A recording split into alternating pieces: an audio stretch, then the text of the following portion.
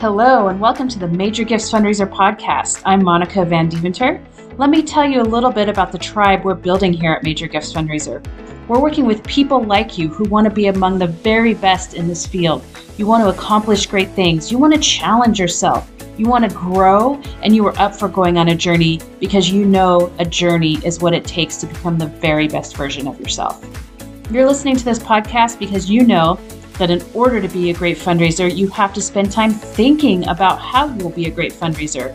You can learn more about our new online training programs at majorgiftsfundraiser.com. And without further ado, here's Clark. Buenos dias. Buenos dias, mis amigos. Hey, Clark Van Deventer here from Major Gifts Fundraiser. Hope that you are having a great day. Okay. What a random collection of names. In the title of today's podcast, Ronald Reagan, Mitt Romney, Kobe Bryant, and Shaquille O'Neal.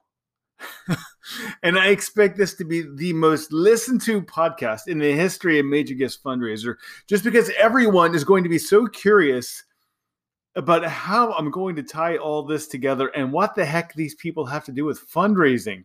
All right. Last night, my family was getting ready for dinner. We're doing that dance around the kitchen, right? I'm grabbing glasses. My son is dishing up some plates. My daughter's reaching over my wife to put something in the dishwasher, and she's telling this story. And as she's telling the story, it reminds me of this line, and I just sort of blurt out, "I am paying for this microphone." And everyone's like, okay.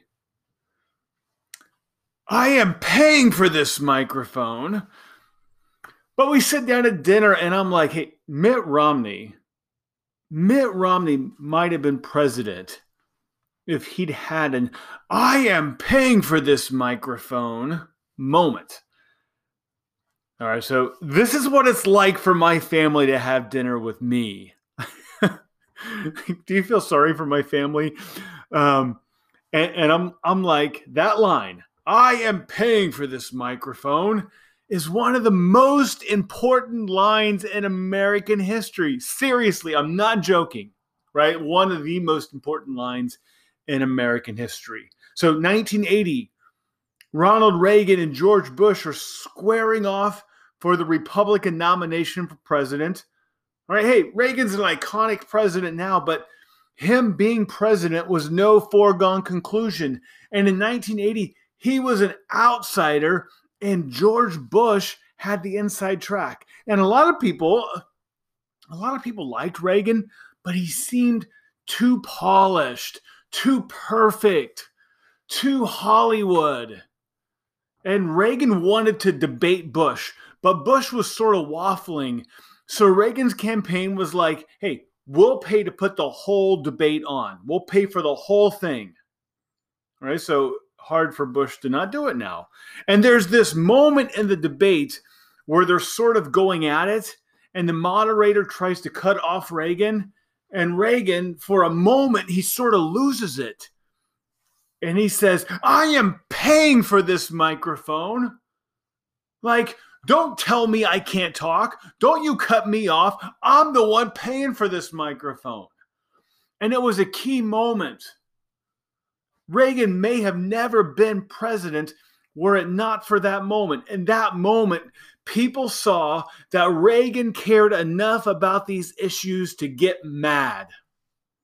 That there are issues worth getting mad about. All right, when Romney was running for president against Barack Obama, and people forget how close Romney was to winning, Romney went into Election Day believing he was going to win, that he would be the next president of the United States. But Romney was too perfect. He was too polished. I don't think voters ever really felt that he cared because he never had that I am paying for this microphone moment. He never had that moment that showed that he wasn't just playing a part, that he cared, that there was passion. And guys, it may be there, but we never saw it. We never saw that passion. Okay. passion.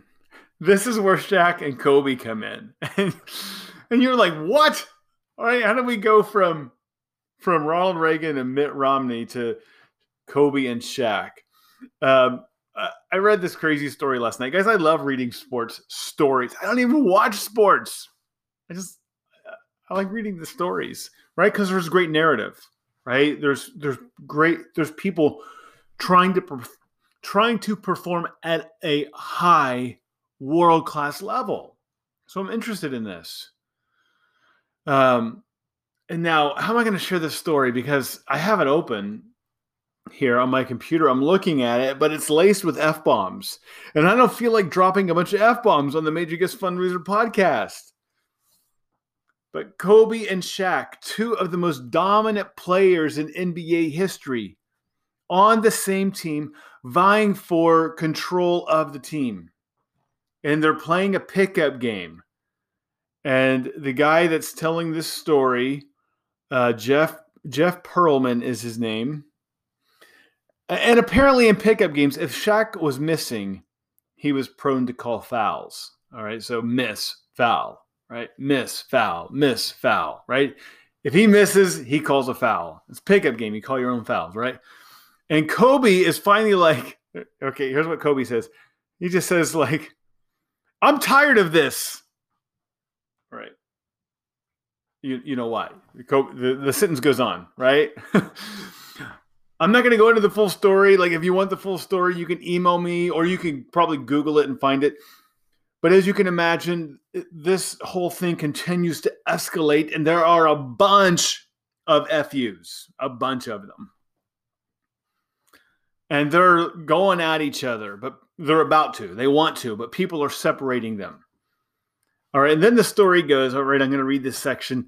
He says, all right, so the guy who was there telling this story, he's in the game. He's actually, at that time, he wants to be Shaq's backup.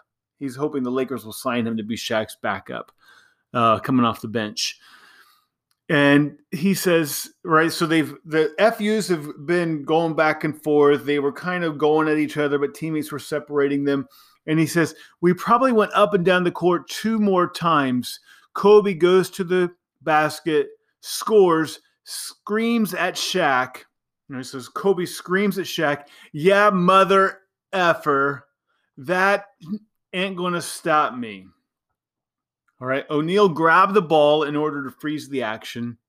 All right. So now Shaq has the ball, and Shaq says, say another mother effing word. Right. Staring directly at Kobe. And Kobe responds, F you. You don't know. And then the guy telling the story is like, Kobe's like, F you, you don't know. And then it's smack. Shaquille O'Neal had slapped Bryant right across the face hard. All right. At this point, the story goes, pandemonium breaks out.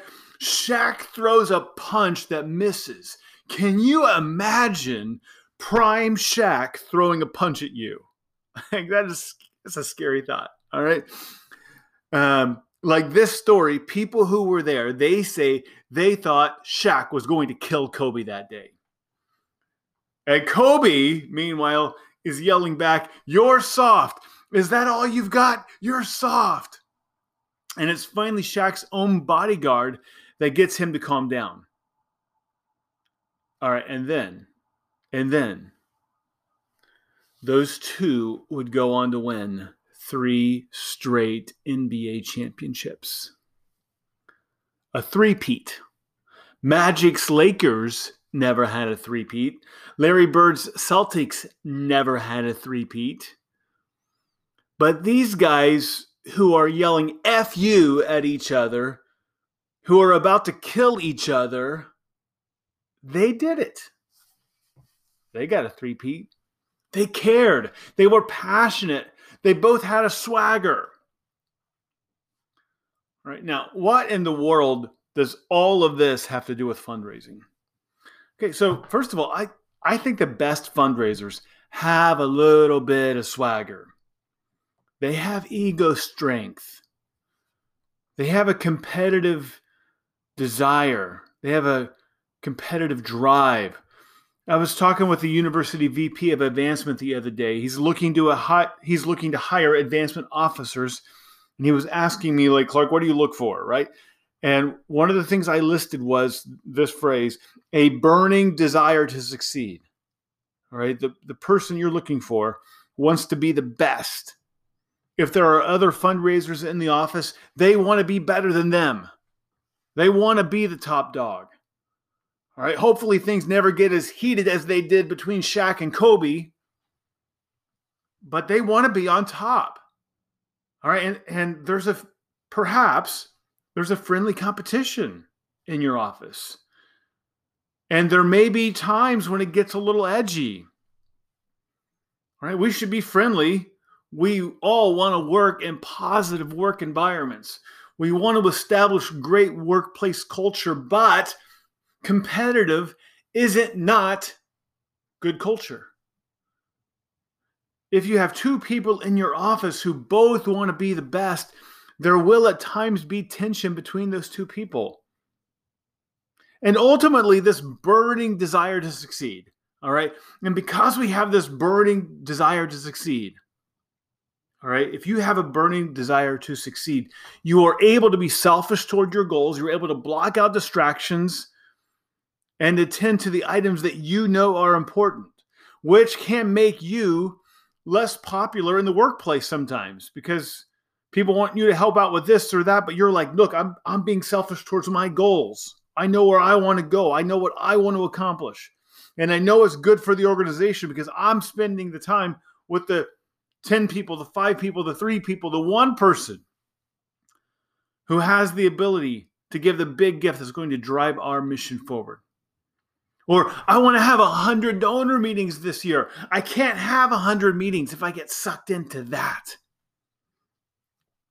This burning desire to succeed helps them focus on their goals, be selfish towards their goals. It doesn't mean you're not liked. All right, yes, there can be tense moments. Doesn't mean you're not friendly. Like Shaq seems like a pretty fun dude, right? But he had a burning desire to succeed. And there were tense moments. All right, let's bring it all home. This burning desire to succeed isn't fueled by an empty desire for success or climbing the ladder or making more money. Great fundraisers show a strong competitive drive not aimed at competitors, but at finding new ways to serve their donors. How can I help my donor better understand their own goals? How they want to channel their life energy, devote their resources, right? Which is life energy stored up in money. And how can I help my donor continue their journey of becoming the best version of themselves? And you care about the cause you represent enough to get mad about it. You can have your own I am paying for this microphone moment because whatever the cause is that you represent, it gets your blood pumping. It's not just a job. You're not just collecting a paycheck. You want to change the world, change lives, save lives. All right, so that's what Ronald Reagan, Mitt Romney, Kobe Bryant, and Shaquille O'Neal have to do with fundraising. All right, hey, this episode, a little different than what we usually do on the podcast. But if you like this, let me know. All right, hey, I got more of this stuff rattling around in my head. Just ask my family. They'll be like, yes, Clark, do more podcasts like this and save us the dinner stories. If you have that burning desire to succeed, if you want to be great, I can help you be great. I'd love to get you into our program, Peak Performance Fundraising, which you can find out about at our website, majorgiftsfundraiser.com. You can also email me and we can talk about individual coaching or group coaching.